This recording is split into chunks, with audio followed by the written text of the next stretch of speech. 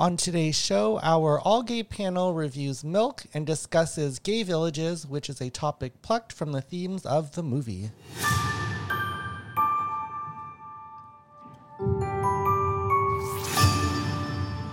What up, listeners? Welcome to the You Better Represent podcast. Each week, we explore representation in cinema by reviewing a minority-led film with members of that underrepresented community and debate a cultural topic plucked from the movie's themes. I'm your host, Vong Shou, official spokesperson for Gay Super Cute Asians, and I've actually realized I did not say my name any time in the past 2 months on any of these podcasts. So if you're wondering who I am Vong. I guess I've been saying it on the outro, but not the intro. For some weird reason, I accidentally deleted that line. But I am Vong, and joining me for today's show is award-winning filmmaker and comedian Robert Watson. Milk does a body good, y'all. Hi, Bong. Hi, Robert. So great to have you on today. And this movie, I'm very excited to jump into it. There's so much around the movie, the themes, the topics. It was really fascinating. So this week's movie of the week, of course, is Milk, which came out in 2008. And it is the story of Harvey Milk and his struggles as an American gay activist who fought for civil rights and became California's first openly gay elected official. It is based on the documentary that came out the year before called The Times of Harvey Milk, which that documentary won tons of awards as well. And that documentary was loosely based on the biography, The Mayor of Castro Street, which was a book that came out earlier than that.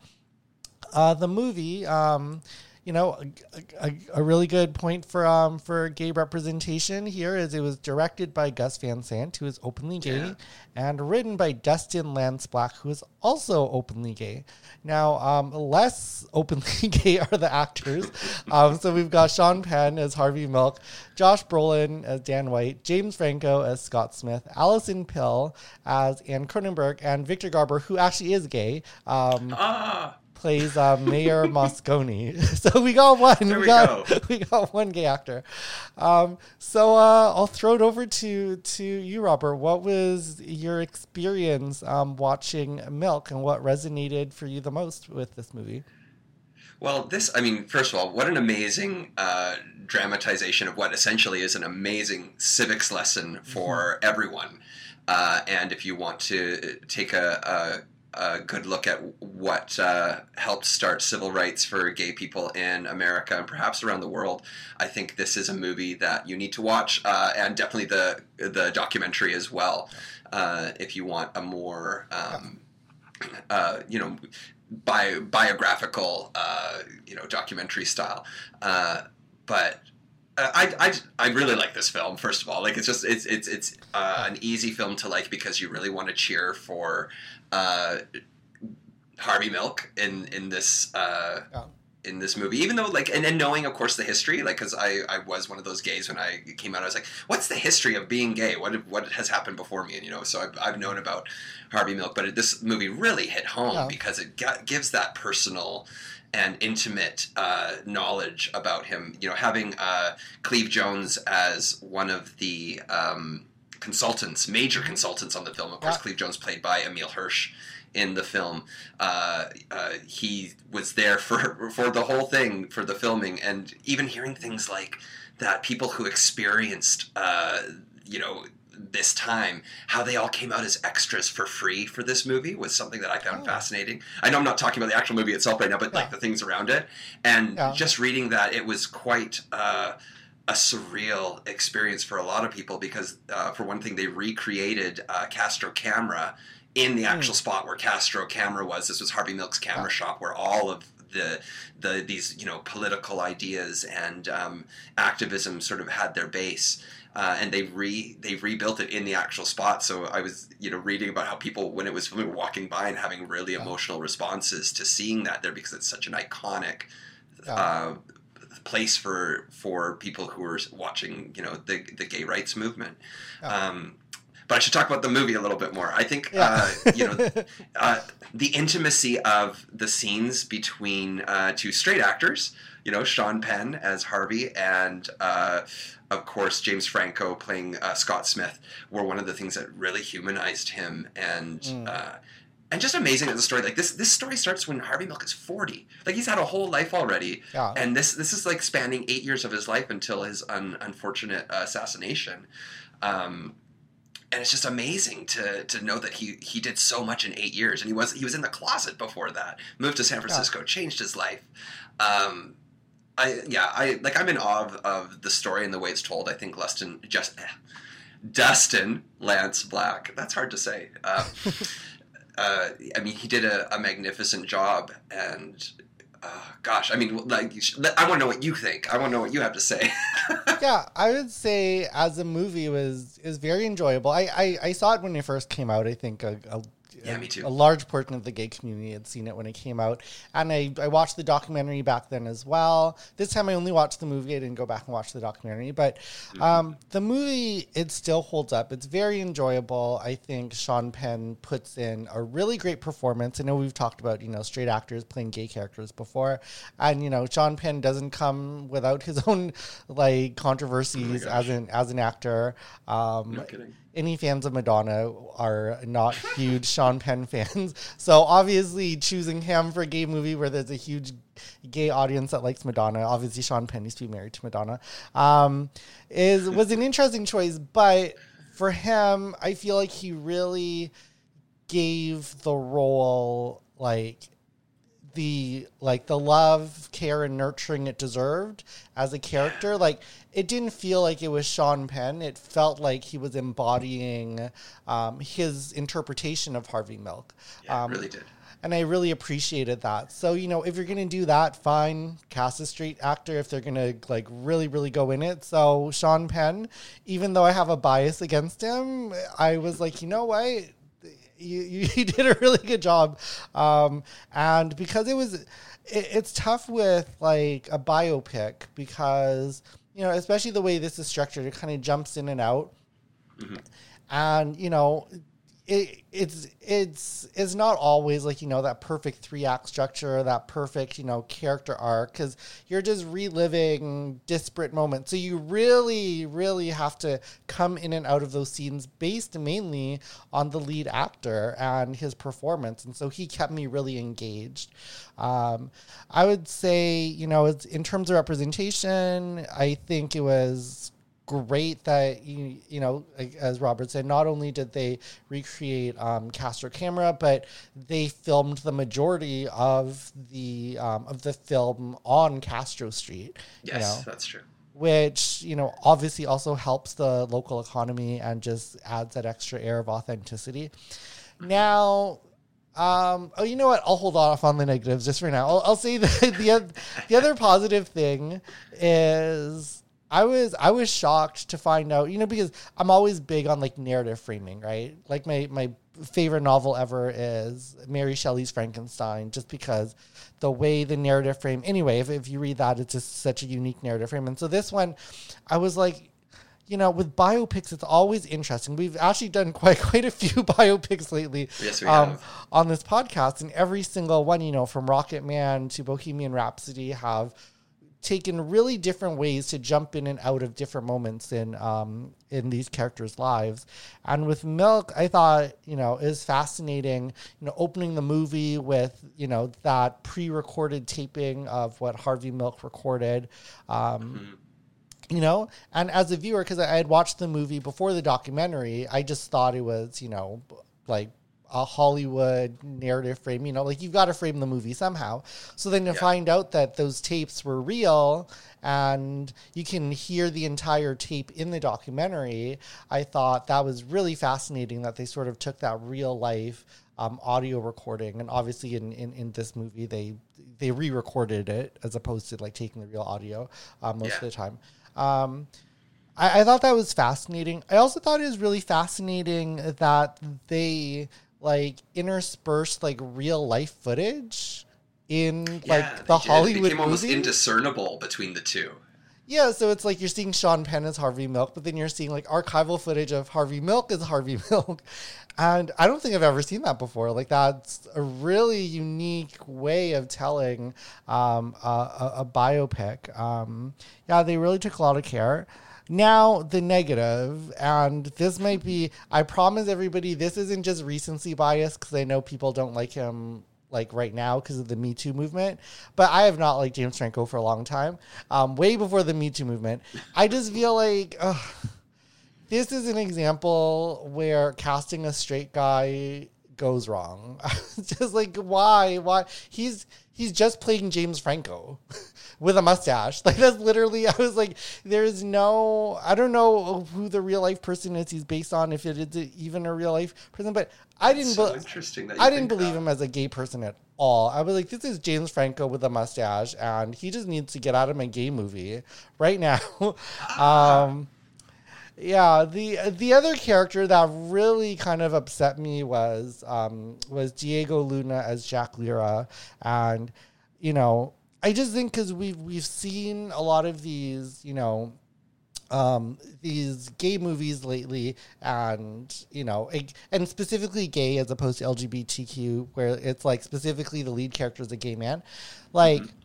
Where there's always this side character where it's like this tempestuous gay person that like leads them down the wrong road. Like, this Diego Luna character has been in like every, like, I just also watched the Netflix series Halston, and you know, Bohemian Rhapsody had the same character.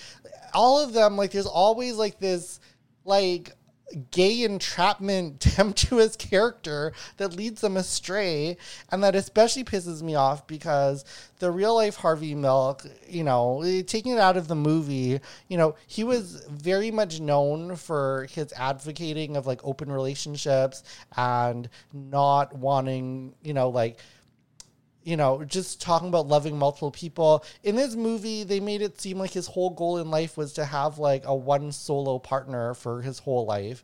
And that just wasn't him. And then to put that solo partner as this tempestuous person leading him in the wrong direction, when in real life, he just had multiple partners and was openly, you know, flirtatious and, you know, did not want like that heteronormative life at all. I just feel like I was just like, that's just, I don't know. I didn't like that they toned down his open relationship ideology, and I especially didn't like them toning it down for having him locked into this monogamous relationship with a tempestuous, you know, entrapment gay guy who, I don't know. What are your thoughts? Well, I don't agree with you. I just feel like the focus of the film wasn't really meant to be on his relationships in the same way. And what I found when they were addressing his relationships, whether it was this one with his one with Scott Smith, played by James Franco, or with oh gosh, and you just said the name too. See, this is how small his part was in it. I'm not remembering the name. Yeah, and his character, Jack Lira. Yes. So I mean, while I didn't feel like the part played by Diego Luna, Jack Lira, was very, very well fleshed out necessarily. But I wasn't getting the sense that they were being built together as a monogamous relationship. I felt this was like it felt a little bit boy toy-esque, in fact, that he had like this younger Latin guy around who was definitely portrayed as being not too bright, which I'm wondering if Jack Lira is alive and is able to defend himself against that. But I feel because the focus was so much on the activism and how... You know, considering, you know, the consultants in there who would have actually known Jack Lira, maybe their interactions with him were seeing so little of him and that's what they knew of him as a result. So I don't think it takes away from the movie. Addressing James Franco, you know what? James Franco, I don't think he is just James Franco in this movie, because if he was, I would have hated him a lot more. So, you know, I'm not a fan either, but I thought like I was able to get past the fact that it was James Franco playing it, because I thought that the character, I felt like the character really cared about Harvey Milk, but and it's of course a relationship that didn't work out, and yet they were still friends. I thought that was built really well, that they were still friends, and I felt the care that was there. But it is hard when you have two iconic actors, or as many iconic actors that they have, and it is hard to separate the person from the character. I'm not really a fan of Sean Penn. This movie made me a fan of Sean Penn because he did such a good job. But it was that kiss with James Franco. He said that was the first time he had ever kissed a man, was on screen with James Franco, which I found, I was like, oh, okay, wow. You know, I thought he would have rehearsed a bit more than that. But I do want to point out one thing about the representation, which I think is a cool script flip. I'm changing gears a little bit here. But Dennis O'Hare, who plays the really homophobic Senator Briggs, who's trying to pass Prop 6. So Dennis O'Hare is gay, and he's playing the straightest, evilest character in the entire movie. So I was like, yeah, score one for us playing the straight villain, I guess. But I think that the actors, I wasn't distracted the way you were by who was playing it in the same way, and that's just from whatever your personal experience with these actors are in the end. And like, I don't support really either of their personal lives, but I'm gonna get past it because this movie's too important. Yeah, it's, like I said, I didn't want to get into the negative parts because I actually do think it's a really good movie. It's really worth watching. I think it's worth watching in tandem with the documentary itself, whether you watch the documentary first or the movie first. I definitely think they are meant to go as a pair, and even the filmmaker for the the filmmakers who made the film as opposed to the documentary said, like, it's best to watch both together, and they were obviously heavily influenced by the documentary. So another negative thing. Like I said, I like this movie. I want y'all to watch it. I just got to keep it real because our podcast is called You Better Represent. And I do have to bring up a little bit of the controversy on some of the non-gay representation in the film. Because so in real life, and if you watch the documentary, like the coalition that Harvey Milk built was actually quite diverse in terms of visible minorities, women, people with disabilities, and seniors. Like, his message resonated. He even off the top when I was when I was giving the movie summary or synopsis, I got that from my IMDb, and I actually changed a word because they said Harvey Milk fought for gay rights, but I changed it to civil rights because actually his message was much more broad. It was for all disadvantaged people. So his coalition of supporters was extremely diverse by race, by gender, by age, and by, able-bodied and people with disabilities. And this movie did not represent that at all. It was basically a coalition of, white gay men. And I will say, so they ended up throwing in, one token lesbian and one token Asian. And yeah, in San Francisco, too. Yeah, there's only one. I was going to say, San Francisco of all places. You cannot have a gay movie in San Francisco and have one Asian who, on the cast list is like the 20th person named on the cast list. So I'm just like, come on, people. Like, it's just, I get it. The movie isn't totally about that, but I would have loved for them to represent, and it's in such stark contrast to the documentary as well, which just really showed he was a civil rights activist, which obviously he wanted to represent for the gays, but he was really reaching out to everybody who was disadvantaged. And they really just showed this coalition as Harvey Milk and his straight gay entourage. Yeah, I was like, I don't know, y'all. I don't know. I get it with movies, you have to condense, but I still gotta say it. I do want to say, I like this movie, and I don't want to be, I think sometimes people get worried when they try and make a film like this, or say, a recent example would be In the Heights by Lin-Manuel Miranda, and it's like when you're doing a film that's supposed to represent a certain community, sometimes you get shit on more because you don't get it perfect. So same with that controversy.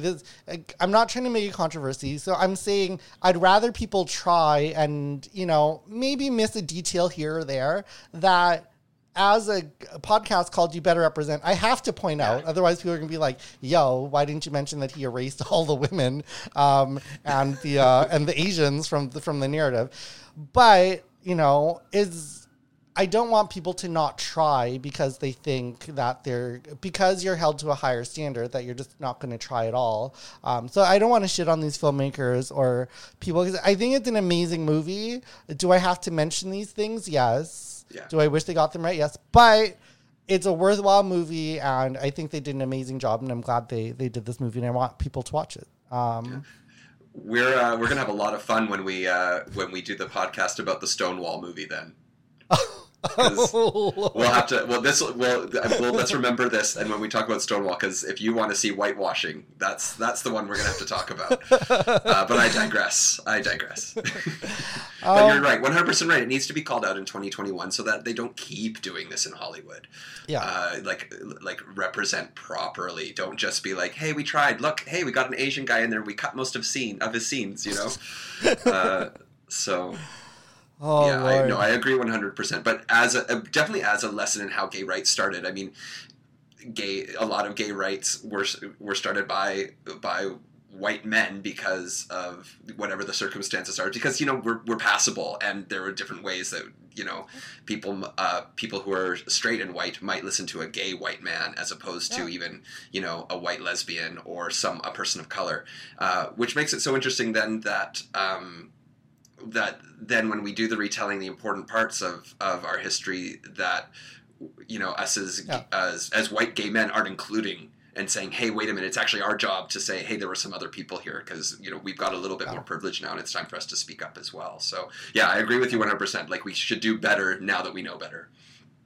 Yeah, and another reason why, like obviously with the history of gay rights, as Robert mentioned with Stonewall, there's a lot of, there's a lot of history there with non-white gays. But white gay men do play an important role. And I think one part, too, that I think I like that this movie mentioned is, a lot of the money and wealth in the LGBTQ community, especially early on, was in the pockets of straight passing gay white men. Yeah. So obviously you kind of need that help to push the movement forward. So even watch Harvey Milk do that when he's like he arrives to San Francisco a hippie, and in order to get those white people to support him in certain areas, he did the haircut, he got a suit, and really changed his entire look because he needed to do that in order to be listened to in the first place by those people, those gatekeepers and holders of power.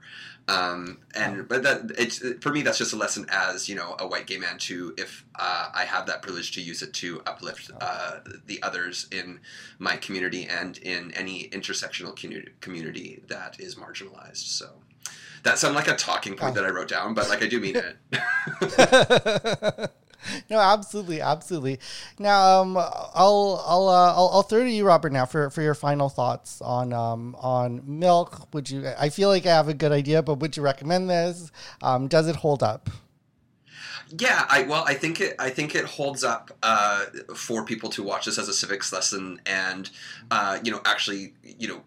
because there's more emotion behind dramatized retelling that you get to feel maybe in a different way than you would by watching a documentary. So I do recommend it, but I think it's a really good recommendation that you watch the documentary side by side with it. I would be recommending that for, and one thing too, with talking about a biopic, one of the big differences between the ones we've watched is they included music before, Rocket Man and Bohemian Rhapsody, talking about those stories. There was a lot of music involved, and for there's no music to hide behind in this. It was just storytelling, and I thought it was reasonably accurate and good storytelling to then launch your interest into finding out more about what the gay and civil rights movement was in the 70s and the 60s and onward. Yeah. Yeah, I'm in total agreement. I think, outside of a few minor elements, I think they did a really great job. I think, not just, like the retelling of the story itself, the dramatization, I thought was amazing. The acting was really great outside of James Franco. But I think the actual structure and the way it kind of pushes biopics forward, I thought was great. Using the archival footage, using the narrative frame of his audio tapes. I just thought those were things that I've never seen in a biopic before. And, I think it's like a creative choice were really, really fascinating. And I think it helps hold the movie together, combined with Sean Penn being so compelling as Harvey Milk. It really kept my attention in a way that, say with Bohemian Rhapsody, I was just like, when they just jumped scene to scene, I was getting lost. I had really no interest, even though, Freddie Mercury should be just as compelling of a character as Harvey Milk, but basically as anybody in history. Like, he was just clearly very compelling, and I was not compelled. But in this movie, they really, really, kept my attention for the whole thing, from the direction to the acting and the editing. So yeah, definitely see it. And even outside of the things I said, I just want people to know I do love this movie, but I have a responsibility to say those things. So yes. Okay, we will be back for our second segment where we discuss a cultural topic that's plucked from the themes of the movie. And the cultural topic we're talking about this week is the importance of gay villages or LGBTQ villages and what role they play in our lives.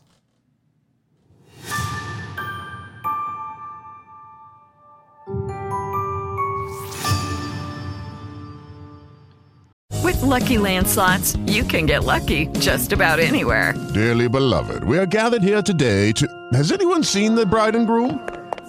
Sorry, we're here. We were getting lucky in the limo and we lost track of time. No, Lucky Land Casino, with cash prizes that add up quicker than a guest registry. In that case, I pronounce you lucky.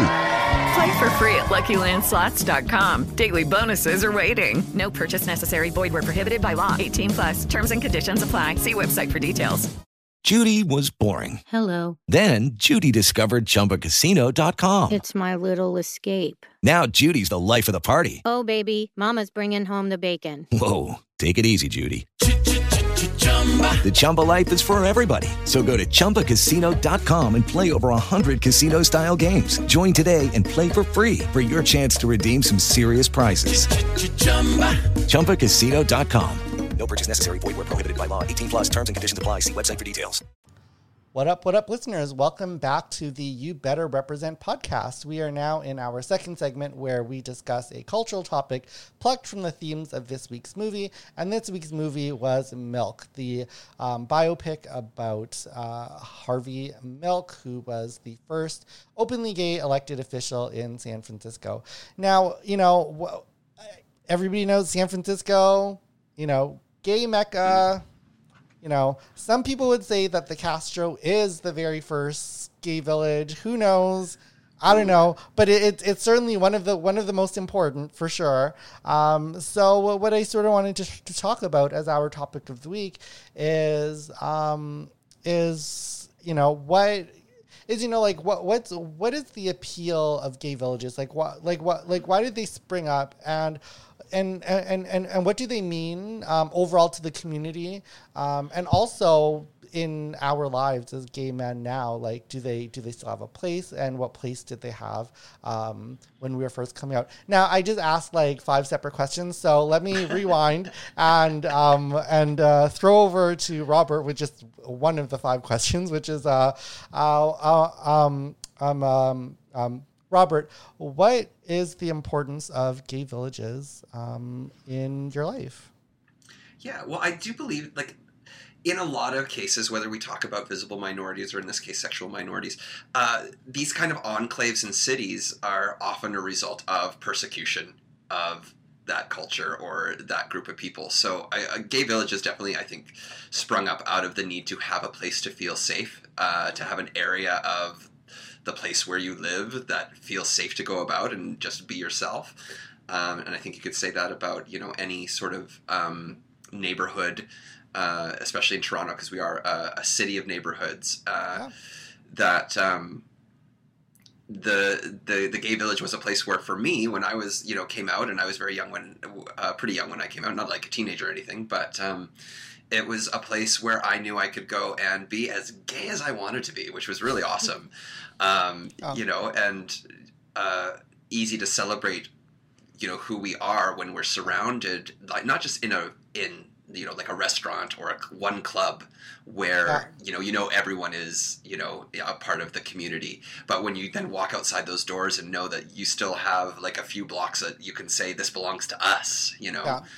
And of course, the downside of that being is like, people all know where all the gay people are too, if they want to pick on them. So I know that's something that, having lived near Toronto's Gay Village, you know, you end up hearing about that a bit. But overall, I think it's such a positive thing. And I know that our society's grown perhaps beyond the point where they think these kind of villages for the gays are necessary. But I'm still so glad that an enclave like that exists. Yeah, I'm, you know, gay villages have played an interesting part in my life because, you know, the first two cities where I was out as, you know, I came out when I was in Winnipeg, but really that was just like my first year of being out. But then like the first really 5-6 years of my being out was in Calgary, where there really isn't a gay village. And not only that, but they have the nerve to say, you know, that they're proud they don't have a gay village. Because I'm not speaking for the whole community, so let me just put that straight. I'm speaking from literal things that people have said to me. So whether you agree or disagree, I'm telling you facts of things people have actually said to me, not saying this is what everybody thinks. But it's not uncommon for people to say in Calgary, like, oh, we're proud we don't have a village because we don't need one, because the whole city is our village. Like, we can be gay anywhere. And I'm like, no, Calgary, like, yeah, maybe San Francisco can get away with saying that. Calgary, no, Calgary, no. You cannot, you cannot say that, Calgary. That's ridiculous. Quite honestly, I like to joke that Calgary is the only city I know of that has a straight pride, and that's the Calgary Stampede. Oh, Lord. I can only imagine that it, you know, for me, that doesn't make it easier to know that, I can walk out. You cannot just walk anywhere in Calgary and, you know, wear your rainbows as much as you want and not expect to have an egg thrown at you, probably. But, and that's putting it nicely. But, what did you think of Toronto then when you came here and saw that there was a thriving gay village? Well, I was so excited. I was like, I can't even tell you, because so in Calgary and Winnipeg, like, even though there wasn't a village, there were, like, you know, queer establishments or places people hung out. There just wasn't like a neighborhood. It would just be like basically one or two places in the whole city. I know that sounds really sad if you're from a larger city like Toronto, but yeah, that's basically all you had. But you would hang out at like the one gay club. But in Toronto, when I moved here, so I drove to Toronto, and my ex-boyfriend was already living in Toronto, so I sort of stayed with him for the first few months of moving to Toronto.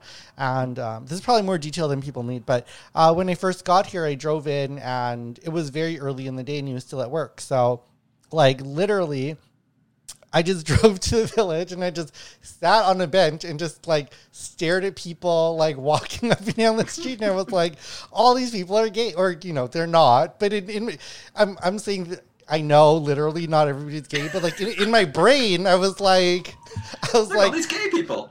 Yeah, I could just stare at all these gay people, have these gay people stare back at me. I don't know what I was expecting. Maybe, I don't know if I thought like people would just randomly come up and talk to me. Probably not, because if you're sitting at a bench staring creepily at people, they're not going to come up and talk to you. But I was just so, you know, I what was that? I was like 25 or 26 at the time. I just sort of sat there. Literally, so my first experience in Toronto was like parking my car and sitting in the gay village for probably at least 8 hours just staring as I was waiting for my ex-boyfriend to get off of work so I could like drop off my luggage. And honestly, I know in Toronto, like the village has morphed a bit, and there's like, you know, you could say there's like separate villages, you know. Some people would say, you know, there's a lot of queer people concentrated on Queen Street West or other places. Yeah. So it's maybe not as concentrated to like the one village, but for me, and I would say for my friendship group, which, you know, for me, any city that I go to, when I know nobody, I just join every like gay sports league ever. So like I'll literally be part of like 6 sports leagues at the same time, literally 6 out of the 7 days. I'm like playing a different gay sport. And at least for the gay athletes, at least like the village is still the place. Like anytime we have a gathering, like a team gathering, even if you make it like 1 block outside of the village, so there's like, so for people outside of Toronto, like the Toronto Gay Village is, you know, is on a Church Street, and you know there's 2 streets to the left and right. There's Yonge Street, and then there's Jarvis Street. Literally, if you try and make these gays walk that 1 block over to Yonge Street or to Jarvis Street, you get only 30% of the attendance you would get by having it on actual Church Street. So there is still something, at least for that. Like I said, the LGBTQ community is so huge that I know for certain pockets of it, like Queen West is like a bigger part of their lives. But at least for the circles I'm in, like it's still a huge like gathering place. And even 1 block away does not count for some people. I don't know, like Robert, what like did the, like how like what role did it play for you coming out in your life now? Well, for sure. I mean, I came out in Victoria, and it was the same. Like as you were saying about smaller centers, there's like, you're lucky if there's 1 bar, or you know, it's always a bar or a coffee shop or something like that. But and so Toronto was a big difference to see all these, you know, gay-owned businesses and all being attended by queer people or queer adjacent people, and you know, watching it thrive as much as it does as well. And yes, there have been changes over the year, but I know for me, I mean, I've been desperate to try and just get a comedy show going in the village that's also accessible. That's one of the other problems about Toronto is there's just so many stairs everywhere in Toronto. So trying to get a comedy show or any sort of show that's accessible for people in mobility devices is very difficult, and the Gayborhood's no exception for that. That's one place where if we are going to move forward, that's one thing I'd like to see a little bit more of in regards to inclusion. But yeah, I mean, it was important, like going, like, you know, I was seeing drag shows, you know, and you know, iconic drag queens like Chris Edwards, or you know, more recently Sofonda Cox, seeing these performers and just people living their best queer lives, which was not something I was seeing as much in my small center. And I think that's one of the greatest things about a gay village, is that you're seeing people at their queerest and unapologetically queer, and I love that. That's my favorite thing about being in a gay village. Yeah, it's, you know, it's I don't know. I love the Toronto Gay Village. There's obviously, you know, ups and downs, you know, like for Canadians, like living very close to, like, we're 5 hours away from Montreal. And sometimes in Toronto, you kind of think, how is Montreal's like gay village like 5 times the size of ours? Like it's so huge. And ours is, you know, just kind of confined to a very short distance. But, I would say, like, even during the pandemic, it's played a huge role in my life, because I would like walk up to the gay village and then turn back and come back down as like sort of my daily walk, especially early on in the pandemic. And, you know, I think even when like businesses started opening up and the village had like more patio space than probably it's ever had in its history, because of, you know, people couldn't eat inside. So the city allowed all these, you know, chairs and tables out, you know, they blocked out like 2 of the 4 lanes on the street. It almost made it made it even cooler and more of like a gathering area.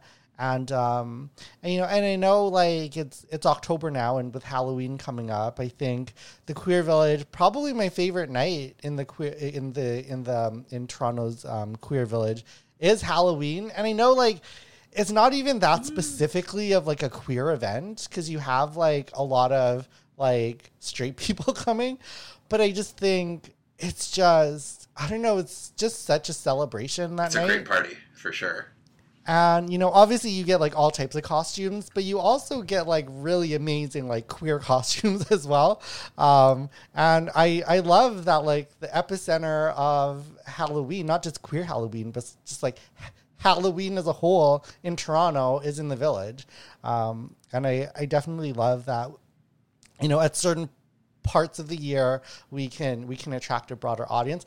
Now, let's keep it real. I do like that for the most part. It's probably like most of the year outside of Halloween, it is predominantly queer, which, I'm not straight phobic. I'm just saying it's nice to have our own place. But for Halloween and different social events, it is nice when like everybody kind of comes into the Village. And I think it's a special place for me for sure.